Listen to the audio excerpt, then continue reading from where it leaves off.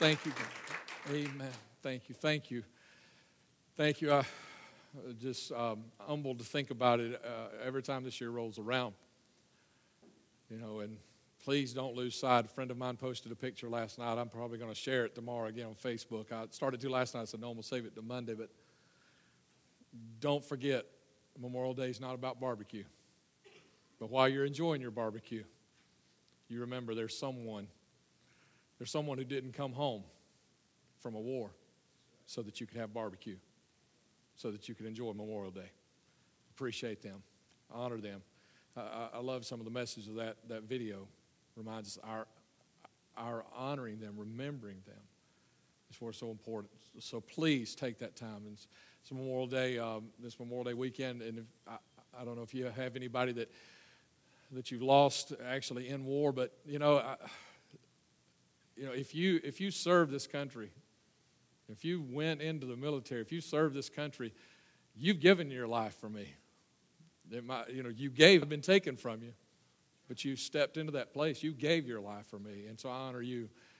For every one of you, I just want to honor you as well. If you served in the military, you did that. You made that sacrifice, even though it wasn't required of you that time. So thank you for that. So a lot of things going on. 29/11 today, the diaper drop, and if I told the first service, I said, y'all got some extra time today. Y'all can leave this service because Dollar General is just right down the street here, guys. Okay, so we're not going to be in a big hurry to get these diapers out. If you forgot, man, run down to Dollar General after service, buy some diapers, come back, and be a part of this. 10,000 diapers they go through. Now that sounds like a lot, but think about where those diapers go. Those diapers go on the bottoms of just some sweet little precious children that don't have families that have enough to take care of them. Think about what we're doing with this. This is one of the things that grips your heart. So if you haven't yet, go down to Dollar General, grab some diapers, bring them back, and so our missions team get those delivered today. And also 401 is today. And if you're a member of a team, now if you're not a member of a team, I hope you come into 401 if you've not yet been. But if you're a member of a team, your team is probably meeting today at 401. So ask your skipper. If you don't know, I'd love to see you then. Okay, this morning is the last message in our Once Upon a Time series. And I really enjoyed preaching this to you because there's so much good stuff just in the stories of the Bible, especially the Old Testament that just teaches us through the pictures of the stories and the actual events that happened, teaches the truths of the New Testament. Let's have a word of prayer and we'll get into this last message. This was on Nehemiah. Father, I love you, God. I thank you for, Lord, just so many blessings that we have in our life. Thank you, God, for men and women that have sacrificed their all, Lord. And I pray, God, on every one of their families today. I just pray, God, you just give them a special blessing, Lord. God, put me in the path of someone like that tomorrow I can tell them I appreciate them, Lord. Put all of them in the path of someone that can be appreciated.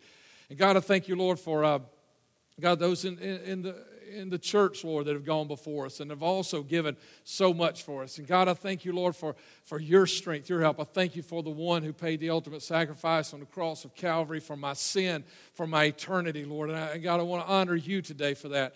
And just pray, God, that you would stir us today, challenge us today, God. I don't want anybody to get weary, don't want anybody to quit, don't want anybody to give up, don't want anybody to miss the awesomeness of what you want to do in their life. I pray, God, challenge us today, God, to allow you to fulfill your perfect dream in our lives, God, in every area of our lives. In Jesus' name we pray. And everybody said, amen. Let's go to the book of Nehemiah, chapter 1, verse 1. And I'm going to read this whole chapter to you, okay? It's only 11 verses. It won't take long. All right, so the words of Nehemiah, son of Hakaliah, in the month of Kislev, the 20th year, while I was in the citadel of Susa.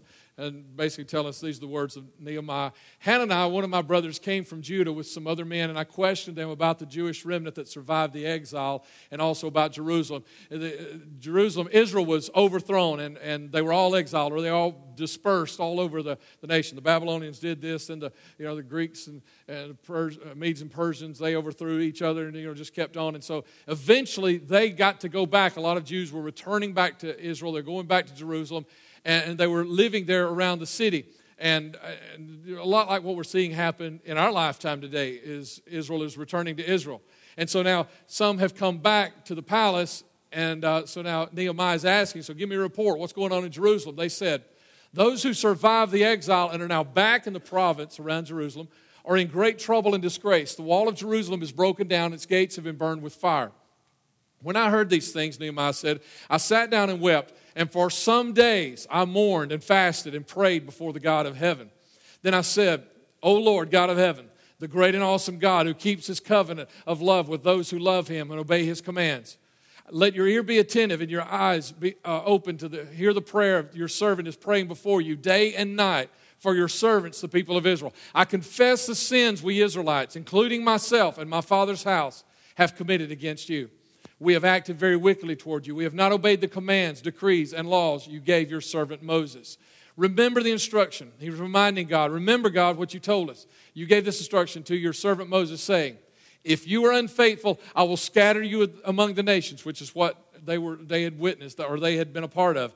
But God says, if you return to me and obey my commands, then even if your exiled people are at the farthest horizon, I will gather them from there and bring them to the place I have chosen as a dwelling for my name.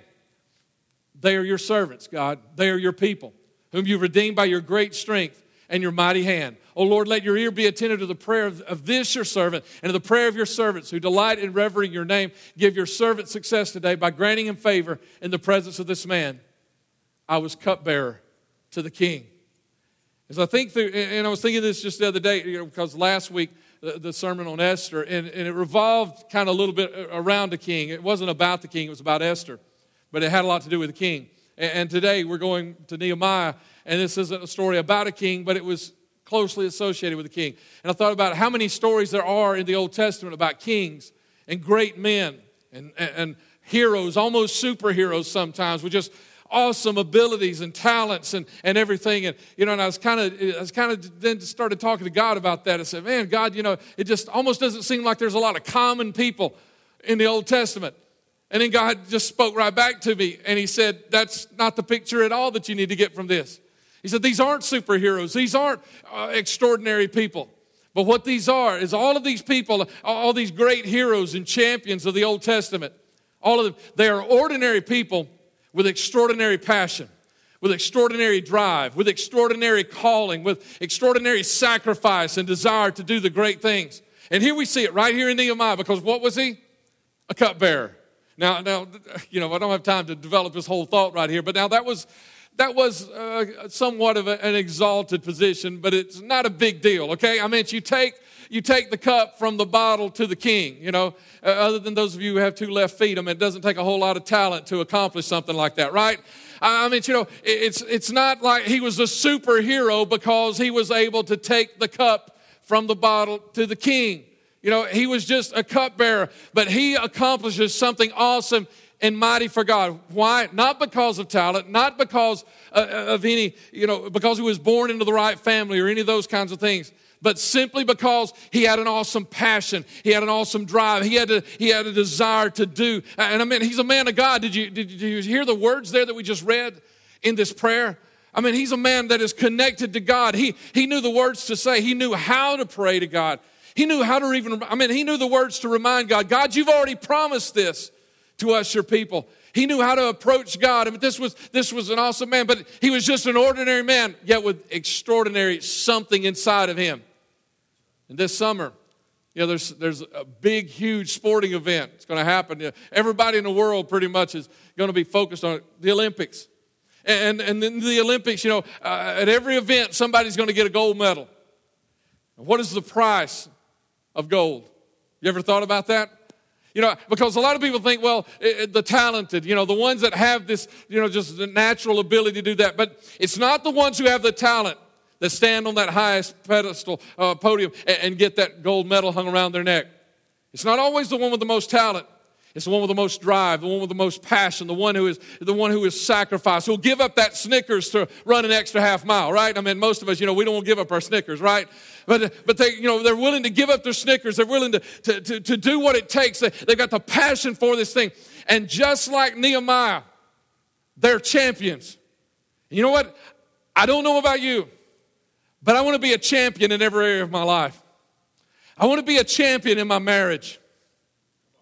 I want to be a champion as a dad. I want to be a champion as a granddad, and I want to be a champion as a pastor. When this is all over, it's said and done, and they write my eulogy, and some of you might be around and write my eulogy. I want people to look at me and say, he laid it all out on the field. He had an intense desire and drive and passion and sacrifice. He was the champion for our church. He was a champion for his family. That's what I want to be said about me, but that doesn't come easy. It doesn't come cheap. And it doesn't come just because you're gifted to do that. Because it's not always the most talented that gets the gold medal. Now, a lot of times it is people that are very, very highly talented, but talent alone won't get it for you. You got to have that passion. And that's chapter 1. The passion and the call. That's what happens in chapter 1. We've just read the whole chapter, so you've got the story there. The passion that is there. What's the passion? The passion is over Israel and Jerusalem, because when he hears the story, what happens? He breaks down. Nothing else matters. He starts crying. He mourns for several days. Nothing else matters. That's the thing that we're passionate about. That's how you know. What are you really passionate for? The thing that just can stop your world. You can have 500 things on your to-do list, but your child fall off a tricycle and break a leg. All of a sudden, guess what? To-do list doesn't matter anymore, does it? This is the thing that we're passionate about. What is it that stops your world? What is it that turns it all upside down? What is the thing that you are passionate for? That's what we're talking about here. But it's the passion and the call. And a lot of us are scared to death to hear God, aren't we? We're afraid he's going to call us. Some of y'all are afraid he's going to call you to a mission field somewhere, and you're going to have to sleep in a hut and deal with snakes and all that, and all that kind of stuff. And we're scared to death that God's going to call us to do something that we haven't got any passion for whatsoever. But God's not stupid. Somebody say amen. God's not stupid, is he? He's not stupid. God's not going to, he's not going to look at somebody and say, hey, Britton, oh, man, I really messed you up. I really want you to do this. Man, I wish I'd have thought to give you passion for this thing I need you to do. God's not stupid. Your call is going to match your passion, because the same person who has given you the call has given you the passions that are inside of you. The passion is going to match the call. It's going to fit. It's going to be there. It's going to match. It's not going to be something that's totally out in left field, but the passion is going to meet the call. Because it is the same thing. I was riding on a jet. I don't know. It's probably been 7 or 8 years ago. I think we were ministering in Texas and serving in Texas with youth there, and was flying back home by myself. I picked up a magazine, one of the magazines in the back, and I was reading through, and there was an article in there about your dream job. And it wasn't one of those where you check off all these things, you add up the A's, the B's, the C's, and D's, and you figure out your dream job. You just read through it, it kind of helped you figure out what your dream job was. What are you passionate for? What are you passionate for? All those. Guess what mine was? When I got to the end of this article, you know what mine was? To be chaplain of the Dallas Cowboys football team. Anybody want to go? Yeah, man, because mixing God and sports. How much better can it get? And I'm a big Cowboys fan. My dad's he's part of the. If you want to blame anybody, you can blame him. It's part of the blame for that. So that was my dream job. I don't say my passion, because guess what? I didn't chase it. I didn't chase it, because it might have been like a dream job, but a dream job and a passion is not the same thing, because a passion is what makes you throw the dream job down and say, this is what's important. A passion is what makes you throw away a lot of the dreamy stuff that you say, man, this would be cool if we got to do. If you say this would be cool, that's not your passion. Something that is cool is not your passion. Let me tell you, the most cool thing that you'll ever experience in your life and understand is this, is that inside of you, there is a great passion for the exact thing that God needs done. That's a cool thing. That is the most cool thing you'll ever understand in your life, is that already inside of you there is a deep passion for what God needs to happen this week at your job, or with your friends. There is already this passion. It is the most cool thing. And when you understand that and grasp a hold of that, then you can start moving forward to somewhere. And some of you, you know what you need to move in your passion. Chapter 2. So how does he move in his passion? He makes a plan. Now, I started to say it again here. I started to say it the first service, started to say it the second, because I want to say he goes to the king. He doesn't approach the king. Let me tell you how this happens. A few days later, the king says, Nehemiah, what's wrong with you? I can tell something's wrong. You don't look like you're happy, but you don't appear to be sick. Nehemiah didn't have to go to him. Sometimes we think in prayer that we have to go interrupt God and say, hey, God, I need your help. And we think we got to go get him. But we don't have to go get him.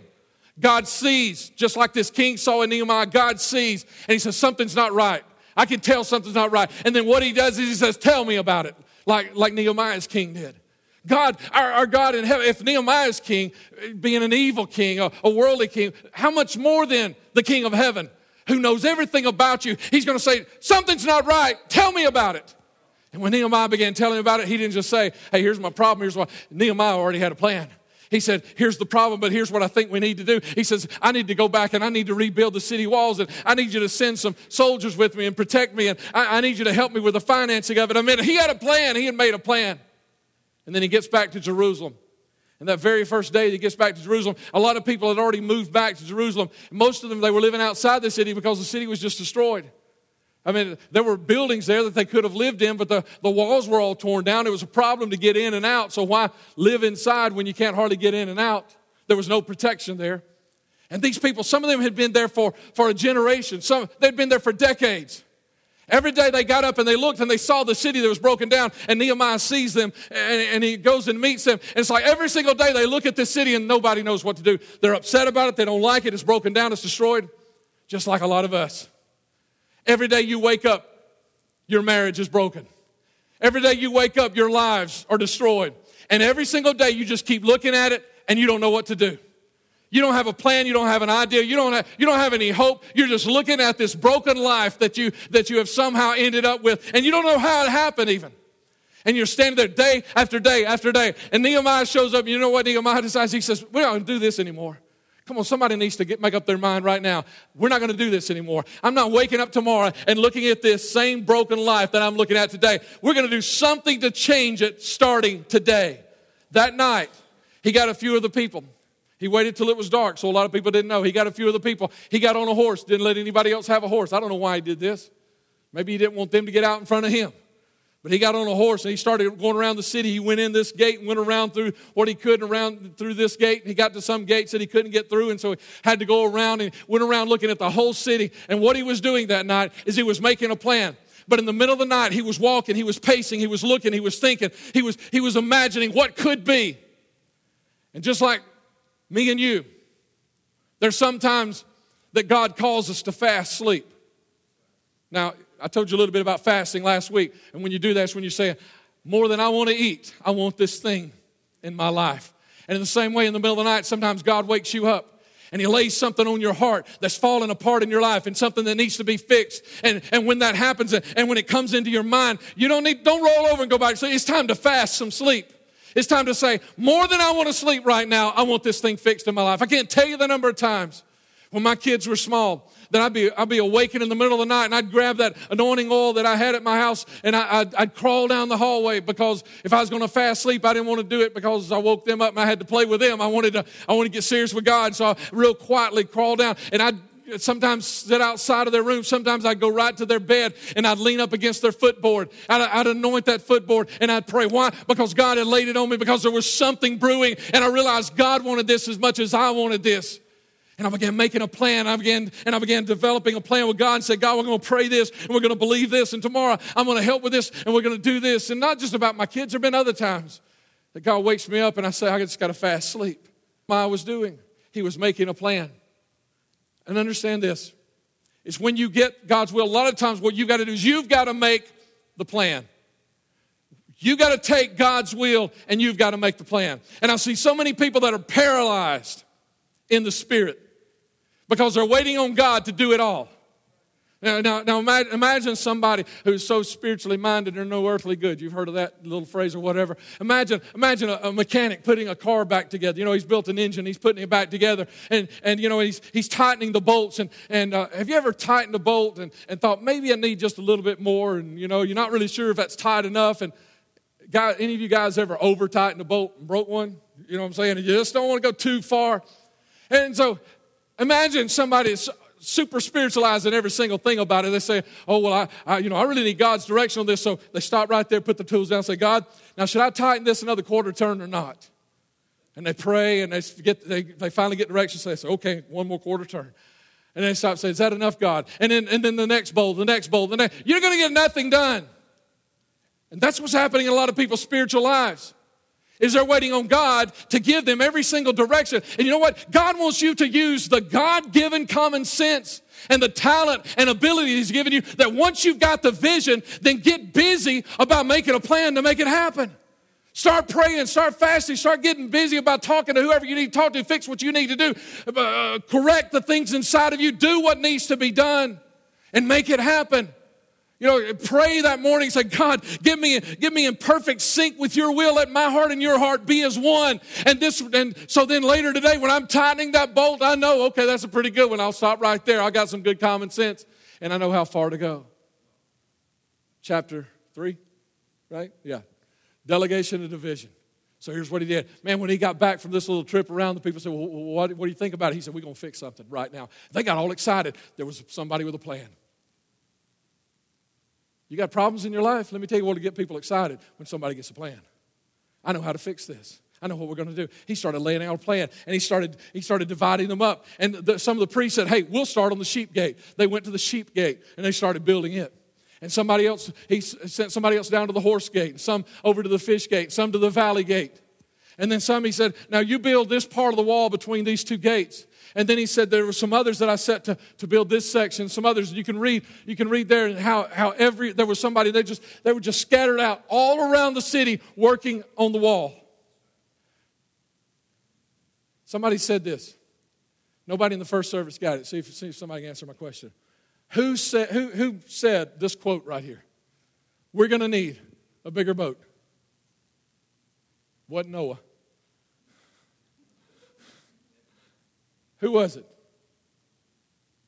Come on, I hear y'all whispering. Somebody say it out loud. Exactly, Roy Scheider in Jaws. Remember that big old shark comes up out of the water? So, we're going to need a bigger boat. Now, I'm not like him, because you know what I would have said? I would have said, this is your vision, not mine. You're going to need a bigger boat. But he said, we're going to need a bigger boat. You know, because he realized there's no way this little boat's going to take that shark on. But you know, he might not have been the first one to say it. It might have been the disciples that said it. You remember when Jesus called the disciples, they had been fishing all night, and they had said they had caught nothing, and Jesus said, throw the net on the other side. And I know some of you say, well, this is just a carnal thing. You know, this is just about their job and work and everything. No. God, Jesus was showing them something. He was showing them he knew where the fish was, because what he was about to do was call them away from just being fishers of fish to be fishers of men. And if he knows where the fish are, he knows where the men are. And if he knows how to catch the fish, he knows how to catch the men. This is a big deal. And he says, throw it on the other side. And when they threw it on the other side, they started bringing the net in. And the net was so full of fish, it began to break. And the boat couldn't hold it. So maybe one of the disciples looked at the other one and said, we're going to need a bigger boat. Maybe it was them that said it. But have you ever said it?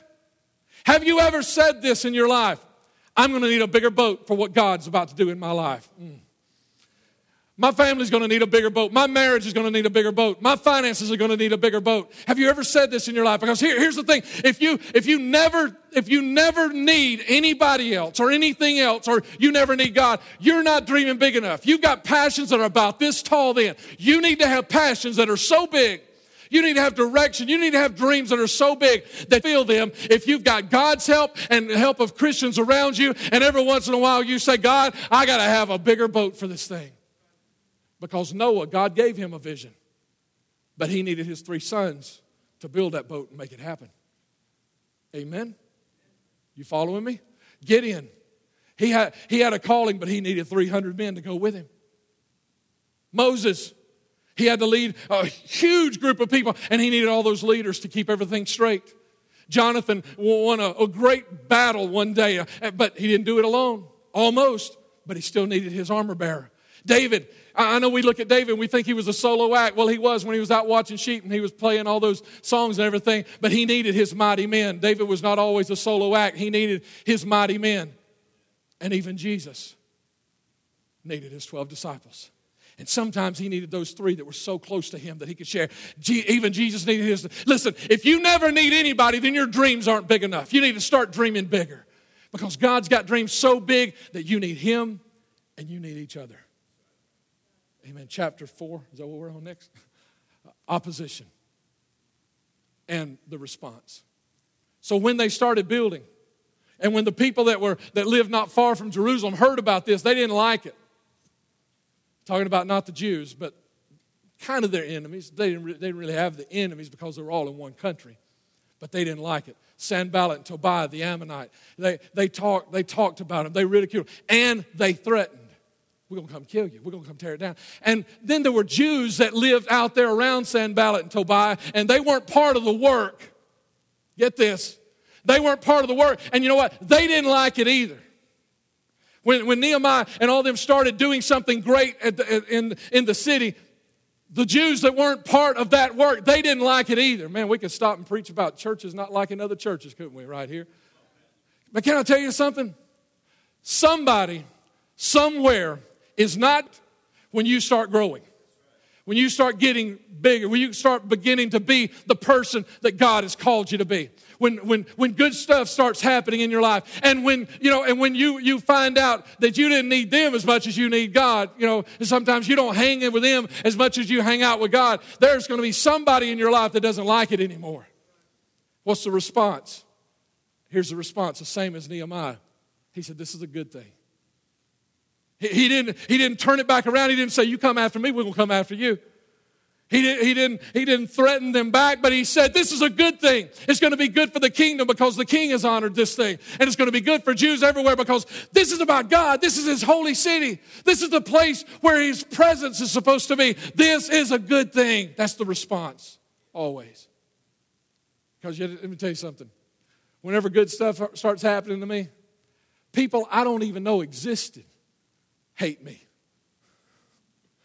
And sometimes, even people that I thought were my closest friends don't like it when good things start happening in my life. So what do you do? What do? You say, this is a good thing, and you keep going, which leads right into this next chapter. Because there was a loss of focus. You got to stay focused. If you're not careful, those people, they will get you unfocused. They will make you focus on everything else except what you're supposed to be focused on. Now, what happened in Nehemiah's time? He didn't know this was going on. But see, people, they started building. They started building, and then they began thinking about, well, what about tomorrow? And what about down the road and everything? And they started thinking, we got to build our houses too, and we got to have this. And some of the families, they didn't have enough money to buy food, grain, to make bread, and so they had to borrow money. And then what happened was, some of the Jews that had more money, they were loaning to the other Jews that didn't have enough money, and they were charging them interest based on the world's rates. That's the way we do it, don't we, Christians? I mean, you loan somebody some money, you say, well, the bank charges such and such interest, so I think what would be good for you to pay me would be this. I mean, that's what they do, right? That's what we do, right? Is we kind of get caught up in the world's way of doing everything. And then you know what happens? Because they were mortgaging their lands and their properties and their houses, you know what happened when they couldn't make the payments? Then these Jews that were building the city, they were taking property from the other Jews who were building the city. They were all working together, yet they were taking each other's property, and they were charging exorbitant amounts of interest. Nehemiah didn't know this was going on. When word came to him that this was happening, Nehemiah said, wait a minute. We've lost focus. We're no longer doing what God called us to do. We're not building his kingdom. Now we're all building our little kingdoms. Come on, somebody. And here's what happens. Here's what happens when it doesn't happen overnight in our lives. It's so easy for us to lose our focus, and we start saying, well, I think I'll do this. Or I think I'll do that. Or we start thinking about maybe I'll do this or do that or do this. And we get way out ahead of God. And we start working on tomorrow. And we start thinking about next year. We start thinking about 10 years down the road or whatever. But here's the secret. Here's the secret. It's planning for tomorrow without ignoring today. In the first service, I told them this is just a little shallow example, okay? But I said, I told them, after church, you can hurry down to Dollar General and come back. But I know what some of you are thinking. Okay, I got to get somewhere. I got plans and whatever. Now the pastor said I got to go to Dollar General, buy some diapers and come back. So I'm really in a hurry now. So I don't have time to shake anybody's hand on the way out the door. I don't have time to hug anybody's neck, give them a smile, be friendly, or whatever, because I got to go buy those diapers, get back here so I can get on to my appointment this afternoon. And you know what? We do that in our lives so much so that we're worried about the next thing, and we're not taking care of this thing. And we're walking, and there are people in this room right now. I told this in the first service. It's right here right now too. There are people in this room right now who their lives are falling apart. They're struggling just putting a smile on their face when you ask them how it's going. And you know what they need? They desperately need you to just delay tomorrow for just a moment and live in this moment with them and tell them that you're there for them. Give them a smile. Give them a handshake. Tell them you love them. Take some time. And some of them are your family.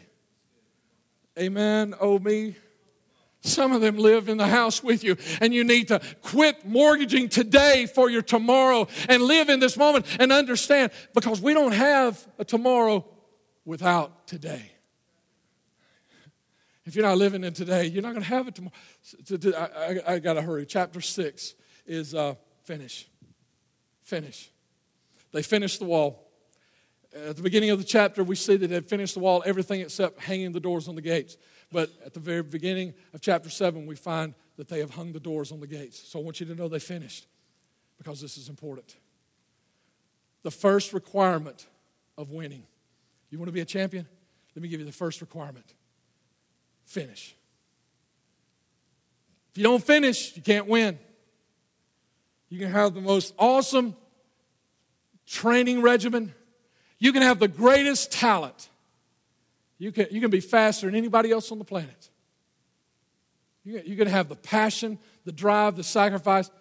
But if you stop 1 foot short of the finish line, you can't win. Now, I like to play golf. Don't get to do it very often.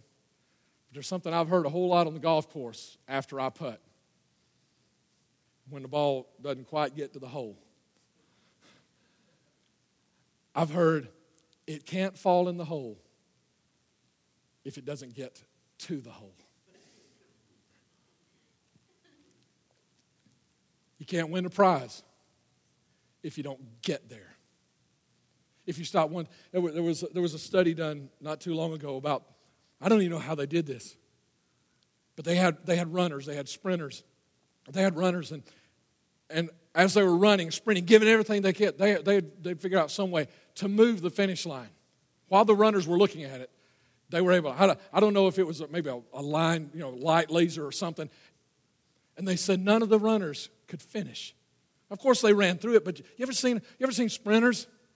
I mean, they don't run that 100 yards as fast as they can, and then they run another 50 at full rate. I mean, as soon as they hit that finish line, boom, boom, boom, boom, they're backing down, right? Because they are so focused on finishing. It's like, well, they ought to run through it. They do run through it. But they're focused on finishing. If you want to be a champion, you got to focus on finishing. You got to make sure you get all the way through the end of it and focus on the finish. Nobody runs a marathon and then runs, let's run 2 or 3 more laps. Did you do that, Jamie? Nobody does that. You focus on finishing. It's not just about let's do this for fun. It's about focusing on finishing. And that was proven by the study that they moved the finish line and they couldn't run just 2 more feet. They couldn't take 2 more steps at full speed because they were focused on finishing. That's the champion. If you want to be a champion in your marriage, as a parent, in any area of your life, then you need to focus on finishing. Turn to the person next to you and say, let's finish. Stand, come to the front, and let's finish this service.